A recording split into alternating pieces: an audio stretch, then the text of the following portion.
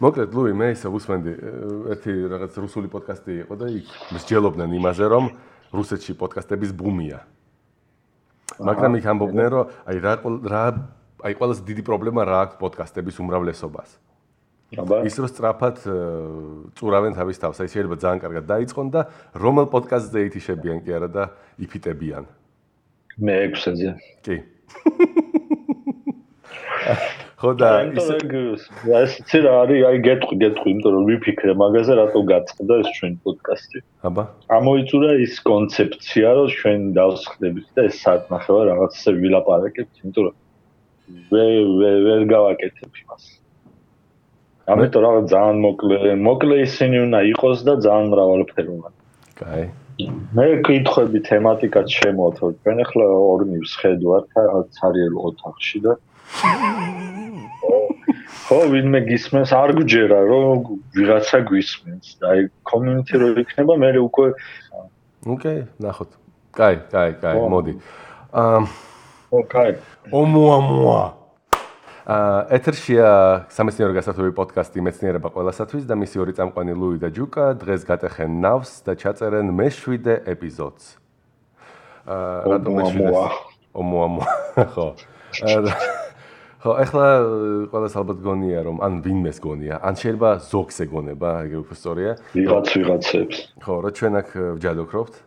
ოუმუამუა 1i 2017 U1 ეს არის ობიექტი, რომელსაც დაარქვეს საბოლოოდ ოუმუამუა და ეს არის პირველი დოკუმენტირებული საერთაშორისო კი არა და სავარსკვლავთშორისო ობიექტი, რომელიც სავარსკვლავთშორისო ობიექტი, რომელიც შეიჭრა ჩვენზე სისტემაში და გავარდა მისგან. და უკვე გავიდა? არ ვიცი. ნუ გარბის ყოველ შემთხვევაში ხო. ხო, ახლა გადის ხო. ხო, ნუ გარბის. მილიონი წელი მორბოდა, მილიონი წელი გაარბის და ეგრე. იპოვეს. საიდან მოვიდა გაიგე ეს ბოლო? მე ახლა მაგაზე ვიტყვი ერთი-ორ სიტყვას, იმიტომ რომ საინტერესო რამ აღმოჩნდა. ესე იგი 2017 წლის 19 ოქტომბერს აღმოაჩინეს და უცნაურობა ის იყო, როცა გათვალეს მისი ორბიტა. ნუ ჯერ ეგონათ რაღაც კომეტის მაგვარი. უბრალოდ ასეთი რაღაცა არის. ორი რაღაცა შეიძლება ყოფილიყო. მოიცა ის შეკითხვა. ანუ ეს გასვლაზე აღმოაჩინეს თუ შემოსვლაზე აღმოაჩინეს? შემოსვლაზე. ანუ ჩვენთან რომ მოფრინავდა, მაშინ აღმოაჩინეს. მე როგორც მესმის შემოსვლაზე აღმოაჩინეს კი. შემოსვლაზე აღმოაჩინეს, ეკლიპტიკაში თითქმის მართობულად შედის. აი ეგეთ რაღაც ვიდეოები შეგიძლია ნახო. ეკლიპტიკა არ ვიცი, ვინმე თუ ვიცის, მოკლედ ეკლიპტიკა ეს არის სიტყვა, რომელშიც ბრუნავს დედამიწა და უმრავლესობა პლანეტების, ნუ 1-2%-იანი ცვლილებით. მზის სისტემის სიბრტყე არის ასეთი. აი პლანეტების უმრავლესობა ბრუნავს ერთ სიტყვაში. ხო. და ასტეროიდები ცოტა დახრილები არიან და კომეტები საერთოდ დახრილები. მაგრამ ეს ოუმუამუა პირდაპირ მართობულად შემოდის და პლანეტარულ მოძრაობას თუ დახედავთ, რეალურად არის ორი შესაძლებლობა, რომ ან ელიფსურ ორბიტაზე მოძრაობდეს ობიექტი, ან ჰიპერბოლურზე. ხო, მაგრამ ანუ ჩაკეტილი ორბიტები ყოველთვის არის ელიფსური. და აი ღია ორბიტა ყოველთვის ჰიპერბოლური არის და კი. და აი რა ნახოთ. ანუ ჰიპერბოლური აქვს, ხო? ესე იგი წრეწირი იქნება ექსცენტრიციტეტი 0 თუ აქვს ობიექტს. ექსცენტრიციტეტი თუ 1 არის, მაშინ გამოვა ელიფსი. ანუ 1 ეს იქნება ყველაზე გაწელილი ელიფსი, რაც კი თეორიულად შეიძლება მოიფიქრო და უკვე რომელიც გაიხლიჩება და გავა პარაბოლაზე, ჰიპერბოლაზე. და აი ამის ექსცენტრიციტეტი არის 1.2. რო დახედო ორბიტას. ესე იგი ეს არის კარგად.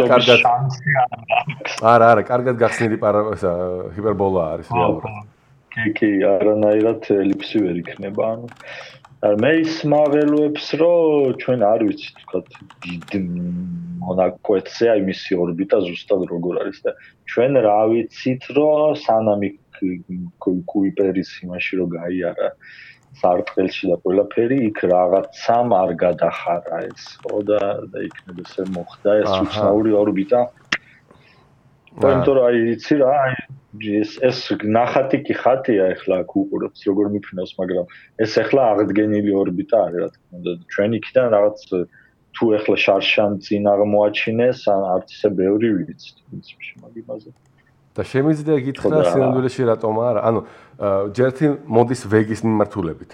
ეხლა ანუ ვეგიდან მოდის. და შეიძლება ესე გულუბრყვილად ვივარაუდოთ, რომ ვეგიდან მოდის, ესე იგი ვეგიდან, ანუ ვეგის მიმართულებიდან თუ შემოდის, ესე იგი ვეგა არის მისი ვეგანი. მაგრამ ვეგანია, ხო, ვეგენი და არა კიდე. არა, მაგრამ სინამდვილეში მაიცა ვეგინელი, როგორ? ვეგანელი. ვეგელი, ხო? ვეგელი. შენ ვეგელი, ხა მე სერიოზად ხა. და არა, სინამდვილეში ვეგა იქ დიდი ხანი, ანუ ახალი მოსული არის იმასთან შედარებით, რაც სიჩქარეთად მოძრაობს ეს ობიექტი. და აღმოჩნდა, რომ ამ ობიექტის სიჩქარე ძალიან კარგი სიზუსტით ემთხვევა ჩვენ galaktikაში, აი ამ სექტორში, რა სიჩქარით მოძრაობს მტვერი და ვარსკვლავები. გამიგე? ანუ ფონის სიჩქარით შემოვიდა, უბრალოდ შეგხვდა, ხო, ეს. ანუ კი, მაშინ ჯერა რომ ეს რაღაც საპლანეტაშორისო ობიექტი იყო, უბრალოდ სადღაც მიფრინავდა და ჩვენ სადღაც მივფრინავდით და უბრალოდ ჩავითრიათ ახლა ეს ჩვენ ბიძურ საქმეებში ხო აქ იმაში და ნუ აგვცდა და წავიდა ახლა როგორც კი. კაია. და ანუ როცა უყურებდი აღმოჩნდა რომ თუ აი როდესაც იწყებ რაღაცის მართლმეცნიერული სტატისტიკას და არა იმ გამარტივებული რაღაც ამონაწერის რომელსაც გაძლევენ ხოლმე თქვა იგივე პოპულარულ წიგნებში, ხო? აღმოაჩენ რომ ძალიან ბევრი უცნაური სიტყვა არის, მაგალითად, აი მზის სიჩქარე უნდა განსაზღვრო, ხო? და მე უნდა განსაზღვრო ამ ოუმუამუას სიჩქარე, ხო? და მე უნდა განსაზღვრო რაღაცის მიმართ ეს სიჩქარე, ხო? ერთი არის მზის მიმართ კი განსაზღვრო, მაგრამ galaktikაში როგორ მოძრაობ, როგორ უნდა გაიგო. და აღმოაჩენ რომ galaktika რადგან შენ კოსმოსში მოძრაობ, შენ არ აქვს არაფერი, რასაც გამოაბავ ამ შენათვის სისტემას და რის გარშემოც იმოძრაებ. შეგიძლია ვარსკვლავის მიმართ გამოაბა, მაგრამ ეს ვარსკვლავიც მოძრაობს და ამიტომ აზრს კარგავს აი ესეთი მართლა რეალურ ობიექტებზე მიბმა ათვლის სისტემის. ხო, ამიტომ მე მგონი მზის ცენტრში სვავენ იმას, ხო, ათვლის სათავეს და იმის მიხედვით არა ათვლიან ესე. არა, ანუ თურმე აღმოჩნდა რომ ჩვენ სახელოში galaktikis აი ამ ნაწილში საშუალო სიჩქარეს თვლიან და ამბობენ რომ აი ამ სისტემაში რომელიც რაღაცნაირად უძრავი არის ახლა აი უბრალოდ აი ეს ერთიანად რაღაცნაირად ხომ მოძრაობს ეს მასათა ცენტრია იმ ყველაფრის. აი მაგის მიმართ გამოვაბავ მე ათვლის სისტემას და მაგის მიმართ დავთვლი მე მოძრაობებს. და მაშინ გავიგებ აი კიდევ რაღაც ხო, კი. აი თქვათ რამე დამატებითი რაღაც თვისებები ხო არა აქვს კიდევ რომ თქვათ ქიმიური შემადგენლობა ან რამე ოუმუამუას? ან პირიქით თუ გაავს რამე თუ არის ცნობილი ტიპის ობიექტი.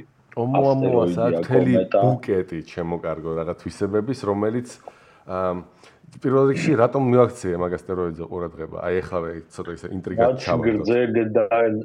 მე ვიცი რომ ეს გრძელი ფორმა აქვს რაღაც და თავიდანვე ეძახოდნენ ეს ალბათ კოსმოსური ხომალდია.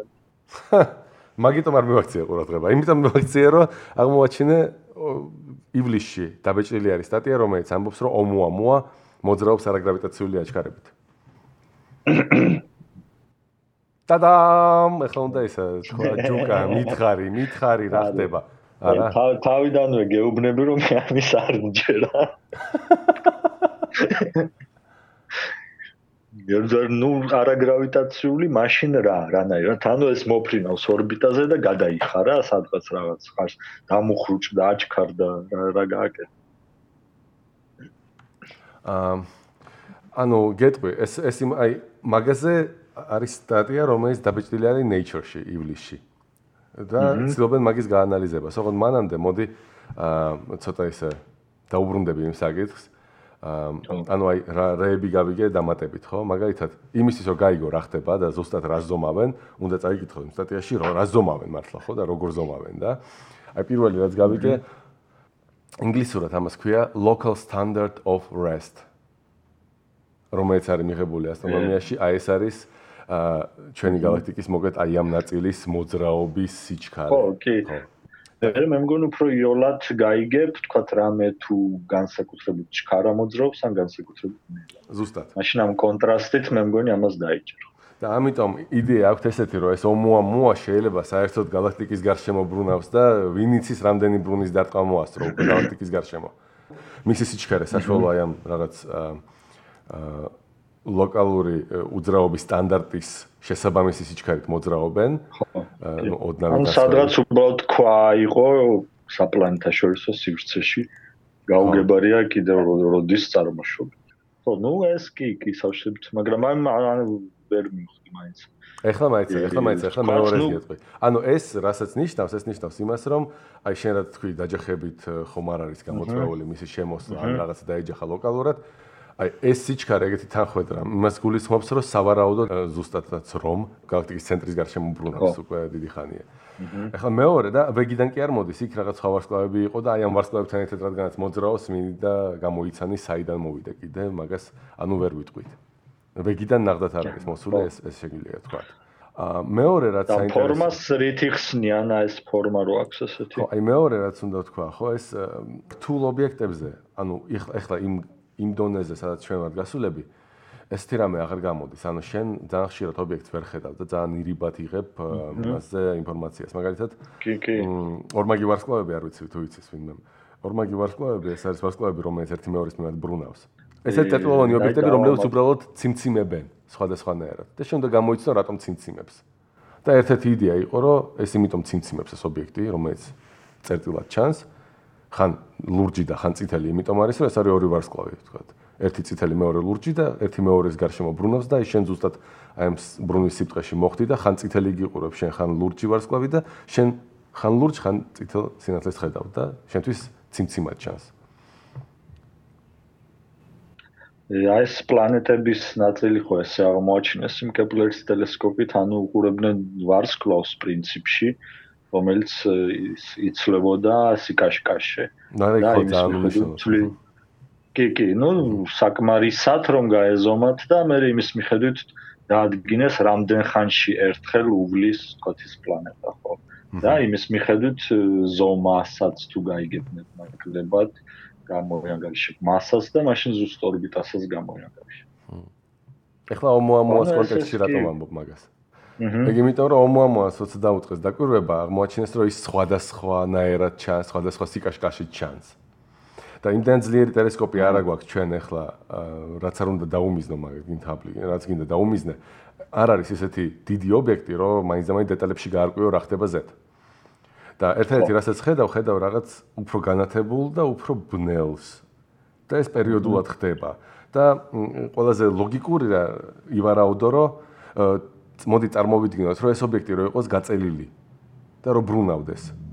როგორ დავინახავთ იმას? და მე იწყებენ შედარებას, აი ეს დაემთხვევა თუ არა იმას, რასაც მე ვხედავ და აი, როდესაც ბრუნვის პარამეტრები, რომელიც მე ვთქვა, სიმულაცია, რომელსაც გავაკეთე, იგივე ნათების ცვლილებას მომცემენ, რასაც მე ვხედავ ექსპერიმენტზე, მე ვიტყვი, რომ აჰა, ესე იგი მე გამოვიცანი ფორმა და როგორ ციფრში ბრუნავს ჩემი ოუმუამუა. კი, გასაგები. მე რაღაც სურათები ვნახე, რომ რაღაც ეს ჰანტელივითი გააკეთეს ერთხელ და მე კიდევ ვითომ თითქოს რამოდენიმე ქვა არის უბრალოდ ერთმანეთთან ესე მიზიდული და ეს ერთმანეთზე დევს და სინამდვილეში არ არის ერთი ობიექტი. მე როგორც წავიკითხე, მაგის დამადასტურებელი არა აქვს არაფერი, ხო რა თქმა უნდა, თუ სანამ სურათს არ გადაუღებ, ვერც მიხვდები, ხო? არა, შეიძლება რაღაცა მიხვდე, იცი რატომ, იმიტომ რომ თქვა, ჰანტელი შეიძლება თუ გრავიტაციით არის გადამული, ხო? ცოტა შეიძლება აქეთ-იქით დადიოდეს და შენ თუ დაამტკიცებდი, რომ იცი რა ეს, აი ჰანტელის რაღაც ბოლოები ცოტა შორდება ერთმანეთს და მე უახლოვდება, ხო? მაშინ დაამტკიცებდი იმას, რომ როგორ ჩანს მყარი ობიექტია. კი, ჯერჯერობით. მაგრამ გამორიცხავს ეგრევე რაღაცა მფრინავითებს ამ კოსმოსურ ხომალდს. რატომ? რომ კოსმოსური ხომალდი ესე პირდაპირ გამოფრინდებოდა და ეს თუ ესე ვინ გითხრა? ტრიალებს, ესე იგი ორიენტაცია აქვს. ესე არის ხოლმე ფილმებში, როგორც წესი. წარმოიდგინე, ეს კოსმოსური ხომალდი სიგნალებს არ გვიგზავნის, ხო? არ დაამუხრუჭა. ეს რას ნიშნავს? ეს ნიშნავს, რომ ერთ-ერთი ილუმინატორი აფეთქდა იქიდან აირი ამოვიდა და ამან დაიწყო ბრუნვა უკონტროლო. ხო, ამან დაიწყო ტრიალი. პირიქით, ეს იმას ამტკიცებს, რომ ეს კოსმოსური ხომალდია. არა. არა გრავიტაციული მასე. ჯერტი შენ მისპოილერებ მე ამ არაგრავიტაციულ ეფექტებს რა ჩვენში რომ დაჩეს. იმიტომ რომ არა თქვი ეგ უკვე და მაინტერესებს, იმიტომ რომ არ წამიკითხავს მაგაზე. რას ნიშნავს ეს არაგრავიტაციული? გეტყვი, ეს იმას ნიშნავს, რომ აი როცა დაიწყეს იმის ყურება, შენ რეალურად, დათვლი რომ ეს არის ჰანტელი, ხო? მე ეცდები აადგინო მისი მასტაცენტრის მოძრაობა, ვთქვათ. ანუ იმით რასაც ხედავ და რეალურად ეს არის რამოდენიმე სურათი უნდა დაატოლო ერთმანეთს და იქ არის ესე იგი შენ რამოდენიმე სურათს იღებ ერთდროულად რომ ტრაექტორია დაადგინო ესეთი ობიექტის რომელიც თან წაგრძელებულია თან აქეთ-იქით თან ბრუნავს ხო ზოგჯერ უფრო ვიწრო ჩანს ზოგჯერ უფრო გძლად ხო და შენ ცდილობ მიხვდე რა ხდება მან და აი ვერანაირი აი ეგეთი ჩასმებით ვერ მიიღეს ტრაექტორია რომელიც ეთანხმება უბრალოდ მზის გარშემო ბრუნავი ვთქვათ აი ესეთი სიგარის ფორმის ბრუნავი რაღაცა რომ მოძრაობდეს მზის გარშემო აი ესეთი არ არის ხო მაგას ვიძახი ზუსტად რომ შეიძლება რაღაც უფრო რთული ობიექტია ან ესეთ სიგარა არის რომლის ცალი მხარე არის უფრო მუქი მეორე უფრო ბაცი და იმ მხარე იქ მთოვლი დევს თქვა ცალბოლოზე მეორეზე არ დევს და იქ მზის საწვება და ეს ამუხრუჭებს ცალ მხარეს და მეორე მხარე მიდის ესეთი აი რაღაც ასტეროიდების საწინააღმდეგო ის რაღაც სისტემები რომ მოიგონეს ერთ-ერთი მეთოდი მე მგონი ესეთი იყო რომ რაღაც საღებავი მივასხათ ცალ მხარეზე იცი რამდენი ვერსია ხო ანუ იცი რამდენი ვერსია განიხილეს? აი რამდენი ვერსია არის ამ სტატიაში განხილული? ხო, ბევრი ალბათ. 7 ვერსია არის განხილული და არც ერთი არ არის რეალისტური. და მარტო ერთი არის რეალისტური. მარტო ერთი არის რეალისტური. აი ეს შავთეთრი სიგარეტი არის? იგენაცვალე. თუ მომაყოლებ, თუ მაცლი მოგიყვები ყველაფერს. ხო, მოყვები. ეს იგი პირველი რაც ეცადნენ და ნუ პირველი არა იქ უკნიდან მოუყვები მოდი და ბოლოს ვიტყვი ისა ნამდვილ ვერსიას. ანუ ესე იგი კიდევ ერთხელ ანუ რას ამბობს ეს სტატია? ეს სტატია ამბობს იმას რომ ის ტრაექტორია რომელთაც მოძრაობს ოუმუამუა მარტო გრავიტაციით ვერ აიხსნება. და ამას ამტკიცებს 30 სიგმა statistical significance ხო ინგლისურად. ამას ქვია ქართულად გეტყვი. სტატისტიკური სანდოობა სტატისტიკური 30 სიგმა სტატისტიკური სანდოობა ეს არის რაღაც აი აინთ აღუწერელი ეს არის 99.9999999 და ხვალ გამაღვიძე რო გითხრა ანუ ძალიან დიდი სიუსტით არ აიხსნება მოკლედ ეს უბრალოდ გრავიტაციით ამის შემდეგ ხო გასაგები ანუ მივხვდით რომ გრავიტაცია არ არის კაი მაშინ რა არის ხო რა არის ნატურალური ეხლა მოდი ვნახოთ რა არ არის იმიტომ რომ რეალურად რო კიდევ ერთხელ ვთქვი ვერაფერს ისეც ვერ ანუ ესეთი რთული ობიექტი და ესეთი რთული დაკვირვებებია რომ შენ უნდა თქვა აი მე მინდა დავიჭირო აი მინდა ვიპოვო აი ეს ეფექტი და მე შეადარო მას აი პირდაპირ ვერ ნახავ რომ აი მოდი გავზომავ რამე უფრო რთულს და იქ პირდაპირ გაზომვა მეტყვის რას ვიჭერ იმიტომ რომ ვერა იმიტომ რომ შენ რეალურად ხედავ უბრალოდ წაგრძელებას და შემოკლებას და შენ უნდა რაღაც ფორმა ივარაუდო ობიექტის მე როგორ მოძრაობს და ასე შემდეგ და მოდი მოვყვეთ უკნიდან ესე იგი მეშვიდე ვერსია ეს არის ძლიერად დამაგნიტებული რო ყოფილიყო ოუმუამუა ის შევიდოდა ურთიერთქმედებაში პლაზმასთან რომელიც მოდის მზიდან და ეს გამოიწვევდა ამ ოუმუამუას აჩქარებას აჩქარების მნიშვნელობა ეს რომელიც გამოდის აი ამ ოუმუამუამუადან ხო სადღაც 100,000 ჯერ უფრო სუსტია ვიდრე დამზერადი ეხლა მეორე ის არის საიდან ვიცით რომ ოუმუამუას აი როგორი მაგნიტური ველი უნდა ქონდეს იქ ძალიან ძლიერი მაგნიტური ველია ხო სენდურში თურმე აი ესეც ძალიან სიახლეა არის ეგეთი ასტეროიდი 9969 ბრაელი ქვია აი ბრაელის შრიფტი თუ გავიგია აი და ეს არის ერთ-ერთი ობიექტი ასტეროიდული რომლის მაგნიტური ველი პირდაპირ გავზომეთ ხო მე მგონი deep space-ი რკინანიკელის ის არის თუ რა არა ტიპის აი არ ვიცი მაგის დეტალებში ვერ წავედი ბიბლიოგრაფია არის მოცემული მოკლედ რომელზეც შეგიძლია ნახო დეტალებში რა ხდება ამ ბრაელის ასტეროიდზე მაგრამ რომ მიანიჭო აი ეგეთი მნიშვნელობები ხო თქვა დიდი ხო მაინც 100,000 ჯერ მცირე თუ არის შენი ეფექტი და რეალურად გაძლევს მაქსიმუმ აქ რაც არის მაგათი შეფასებებით მოცემული ეს არის სადღაც 2 მილიარდედი 10 მეტრ კვადრატი არის ჟ ეს კიდე არის რო გაყო 10 მილიარდზე ხო 1 მეტრ კვადრატი ხო ხო, აი ეგეთი რაღაცა. ანუ ეგ რას ნიშნავს? 100,000 ჯერ უფრო მცირე არის დამზერად აჩქარებაზე. ხო, აზრი არ აქვს, ხო, ნუ აქ რა თქმა უნდა, იმასაც ამბობენ, რომ ჩვენ ვიღებთ იმას, რომ თქვათ, ვიცით იმ უბნებში როგორი სიჩქარის პროტონები უნდა მოძრაობდნენ და როგორი პლაზმა და რაღაცა ბლა-ბლა, ხო? ეს ზოგადი ის არის ახლა ძალიან ისე. ეხლა მეორე. არ ვიცით ხო, იქ შეიძლება ოქროს ისინი ასტეროიდები დაფრინავდეს და ამიტომ ხო. მე უფრო მწვანე ჯუჯების მჯერა, მაგრამ ნუ მიდი. ხო, არა, მე მჯერა რომ ეს ის არის ეს უცხო პლანეტელების რაღაც. შენ არ გჯერა, შენ მაგაზე მე წინ დამდეგებოდი პირიქით. კაი. არა, ციხის მჯერა, მე ხომალდის არ მჯერა. კაი, whatever.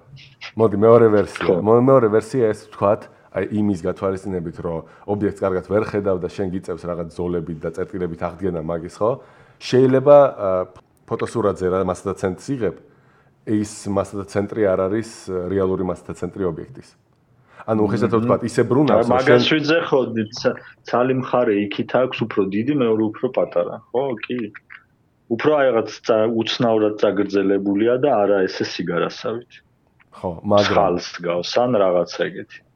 მაგრამ აი ყველაზე გრძელი ობიექტი, რომელიც შეგიძლია შენ რეალურად თქვა, რომ ოუმუამუა არის, ეს არის 800 მეტრი.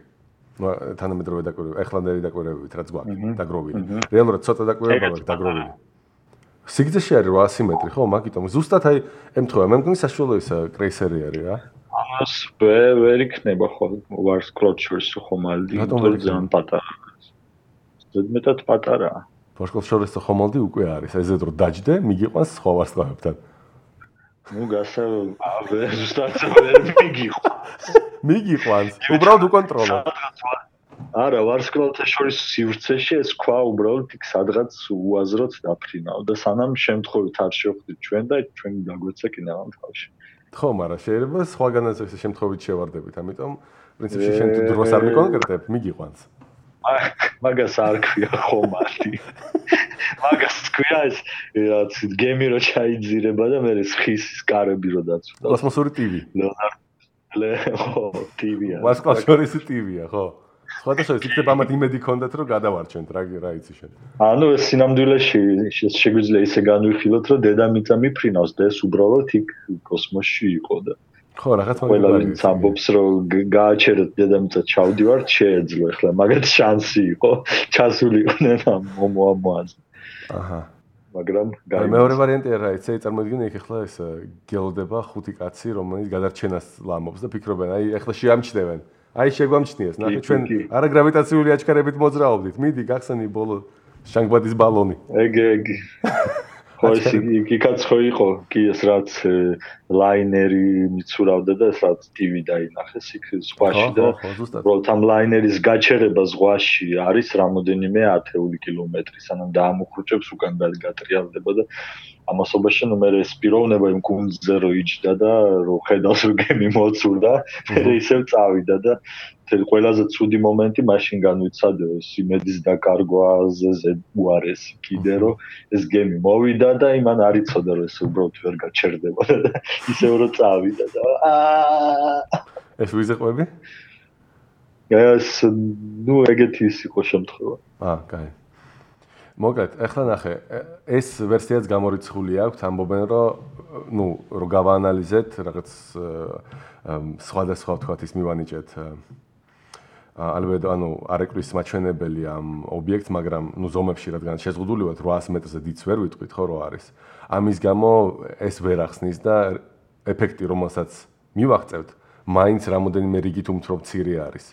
ვიდრე თქვათ ანუ ცადეს სხვადასხვა მეთოდი მოარგეს, რამე მეთოდი, ერთ-ერთი მეთოდი თუ ახსნიდა ჰანტელი ხო და ჰანტელი შემოკარგო. მესამე ვერსია ჰანტელიც სინჯეს.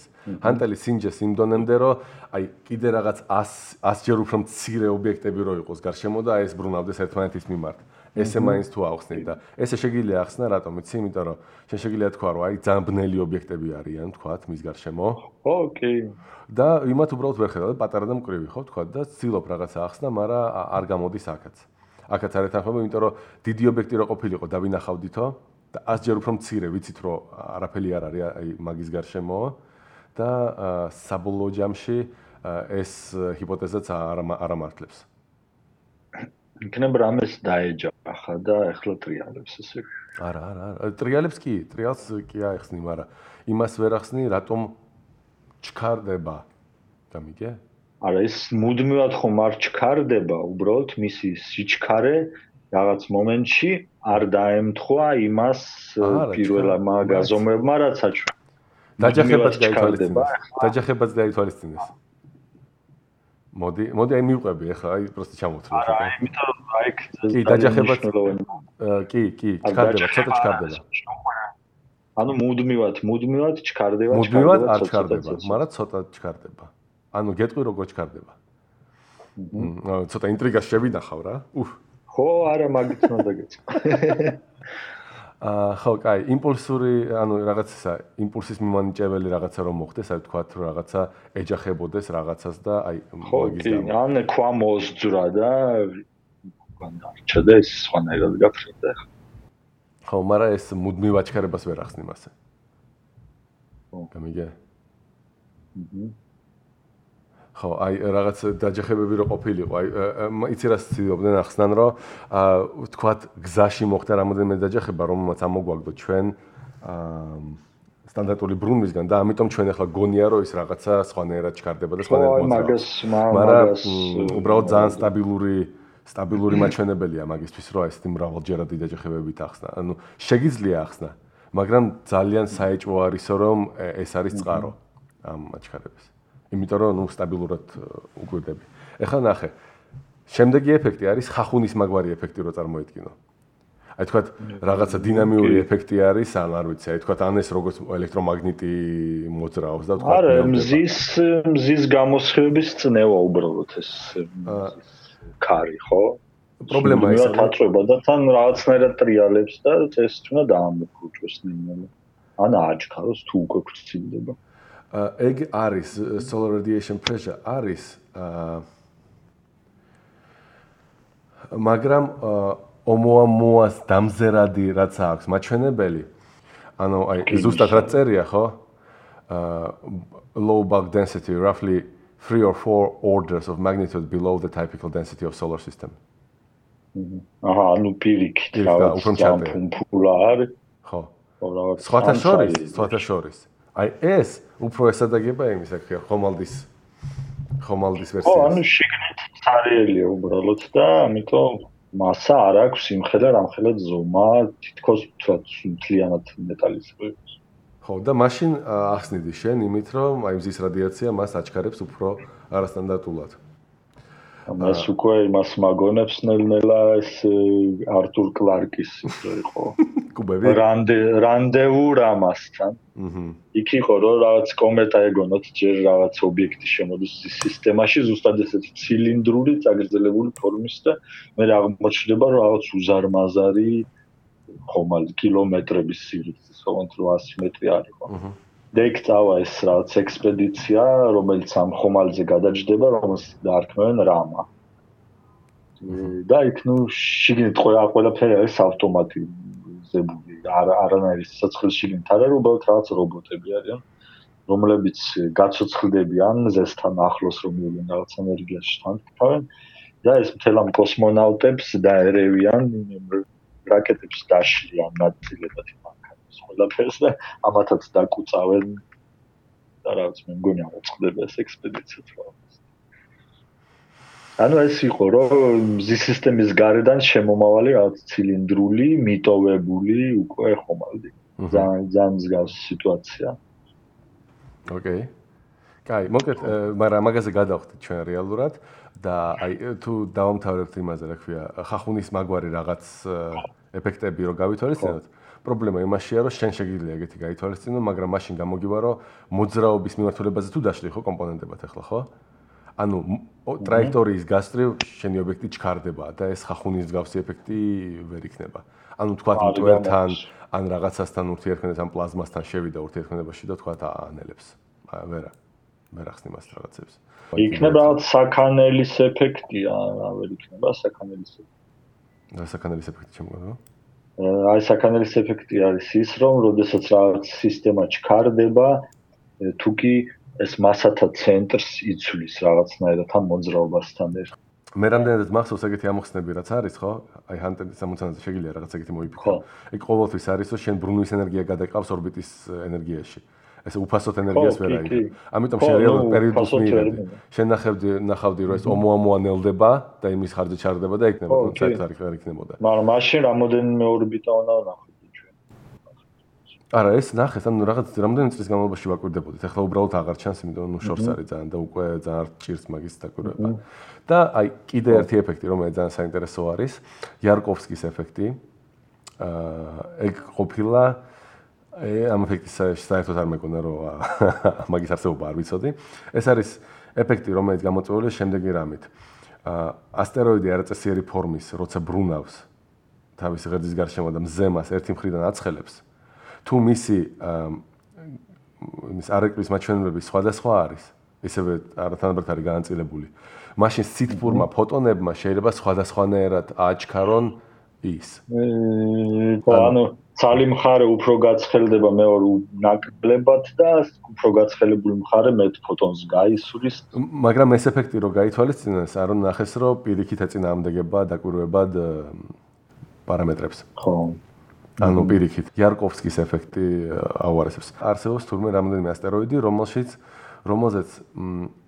0.4 ნიუტონი ძალა მოქმედებს მაგის გამო გამოწვეული.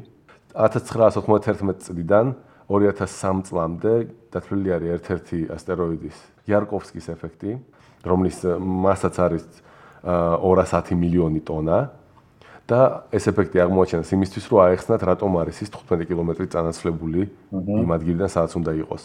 და 0.3 ნიუტონი ძალა ამას ხსნის. ხო. აი ეგეთი ის არის. მაგრამ ეს თუ ესეთი პატარა ძალაა, მაშინ ეგრევე ვიტყოდი, რომ ეს არანაირი კოსმოსური ხომალდი არ არის. არა, მაგრამ ეს არა, ეს სხვა ასტეროიდზეა ლაპარაკი. ხო, მაინც. ხო, კაი, whatever, მაგრამ მაიცადე. ოუმუამუას რამდენი ნიუტონი ამოძრავებს მაშინ? ოუმუამუას რამდენი ნიუტონი ამოძრავებს, ეგ არ ვიცი, მაგრამ ვიცი, რომ როდესაც დათვალეს, ეხლა ყველაზე რეალური კანდიდატი რა არის ამ ოუმუამუასი და რა პრობლემა აქვს ამ ოუმუამუას. ესე იგი, რადიაციული წნევა ძალიან კარგად ჯდებოდა ექსპერიმენტულ მონაცემებთან. იმიტომ რომ 1 კვადრატზე ეცემა ის ძალა, რომლითაც მოქმედებს ოუმუამუაზე ეს რომ ხო. კი, როგორც სინათლე. ეხლა მეორე ვერსია იყო, რომ კომეტა უნდა იყოს ეს, ხო? მაგრამ კომეტისთვის ძალიან სუსტად ანათებს. ძალიან სუსტი, ანუ იქნებ უკვე აორთქლდა რამე ძველი იმის ბირთვი არის. მოგეთ გეტყვი, 8 10 ხარისხად 25 მოლეკულა წამში უნდა იყოს აორთქლების სიჩქარე. ხო. ანუ სადღაც ესე იგი 2.5 კილოგრამი წამში, მაშინ როდესაც თქვათ იმყოფება სადღაც მარსის დაშორებაზე. ხო. ეხლა ეს მაგას კი დავინახავდით ალბათ. მაგას არა, ძალიან სუსტად დავინახავდით. მაგრამ პრობლემა ის არის, რომ ითვლება, რომ ორთქლს შეიძლება ვერ დავინახავდით, მაგრამ უნდა დაგვენახა ტალახის ნაწილები. ეს მტვერი რაღაც. ჩვეულებრივი კომეტის კუდირი რა არის განსხვავებული. კი. და მტვერს ვერ ხედავთ. ანუ ჩვენ სტანდარტულად კომეტა რო ყოფილიყო ესეთი, მაშინ იქნებოდა სადღაც 0.2 კილოგრამი მტვრის წარმოქმნაც იგივე სიჩქარით, ხო, წამში.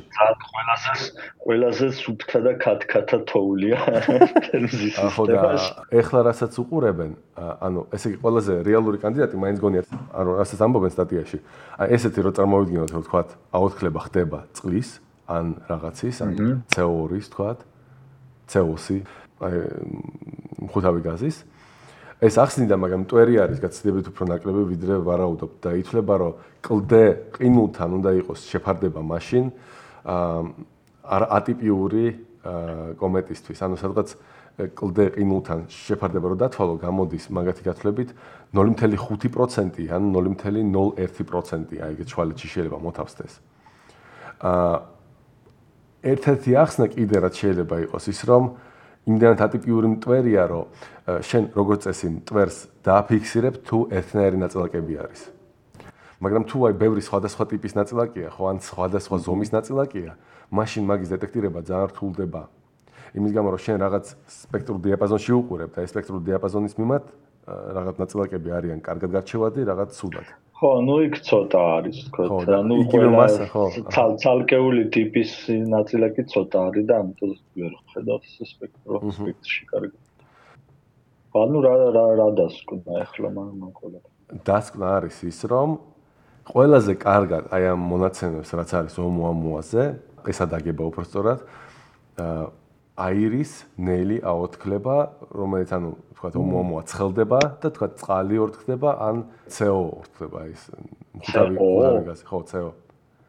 მაგრამ პრობლემა იმაშია, რომ მაინც ისეთი არ არის მისი ყოფაქცევა, როგორიც ექნებოდა ტიპიურ კომეტას. ან ტიპიურ ასტეროიდს. ასტეროიდისთვის ძალიან ბევრია მასზე წყალი, კომეტისთვის ძალიან ცოტაა. ხო, ანუ რაღაც შუაში არის გაჩხერი. ნუ მაგას ვიძახ, იქნებ უკვე აორთქლებული კომეტა არის რაღაც ძალიან ძველი. და უბრალოდ ის თოვლი და ყინული უკვე თითქმის აორთქლდა, თლათ ასტეროიდამდე არ გახმა, მაგრამ რაღაც ცოტა დარჩა. ეს შენ გინდა ეგრე თქვა და ახლა წარმოვიდგინე ლამაზი თეორია. წარმოვიდგინე ვიღაცას ქონდა იქ ბაკი წყლის და გასკდა. ხო, გასაგებია. გასკდა და აი ცოტა ჟონავს, აი გაყინული წყლის ბაკი. რაც ის იზოლენტა და ახვიეს იქ. არა, გაიყინეს. არა, გჭირდება იზოლენტა. ნახე, გახვრიტე, გაიყინა და მორჩა, აღარ ჟონავს, ხო? მაგრამ აი მზემ გააცხელა და ეს ნელა. ერთდროულად თან დუღდება და თან იყინება. ხო, ანუ ეგრე არის. და კიდე მოვა თუ რა, სად არის ახლა? არა, სად მოვა? 1 და 2 ექსცენტრისიტეტით ნახვამდის. ვსო, უკვე წავიდა, ანუ ვეღარ უნდა. და ვერასოდეს ვეღარ გავიგებთ, ესე იგი. ჯერ ერთი არა ხარ მართალი, იმიტომ რომ შეიძლება თქვა 200 წელიწადში ახალი თაობის ტესლა დაეციოს. დაეციო. ეს მაგაზე გამახსენდა, რაც ის იყო მოკლე მოთხრობა, ფანტასტიკური რომ ეს ხომალდით რომ დაეწევიან რაღაც 100 წლეულების წინ წასულ ექსპედიციას. რომლებიც თაობები გაატარეს იმაში, ამ ხომალდში, რაც ვარსკვლავზე ჩასვლის იმედით და ამ დროში უკვე რაღაც ის მიეწია შემდეგი თაობის რაღაც სუპერ ხომალდი. ჰიპერძრავებით, ხო? ხო. და კი ეს შესაძლებელია. კი, ასე რომ საინტერესო, მაგრამ არც რადიო სიგნალები არ გადმოიცემს. არა, ნუ იქნებ რადიო სიგნალებში არ გველაპარაკება, იქნებ ტელეპათურად ცდილობს დაკავშირებას და ფიქრობს რა გაუნათლებელი ხალხი არისო. მე კომაში ვარ და ჩემი სუსტი სიგნალები უნდა დაეჭირათ. რა იცის რომ ჩვენ ყველა smartphone-ები გვაქვს და უკვე დავზომბიდი. ხო, თუნდაც.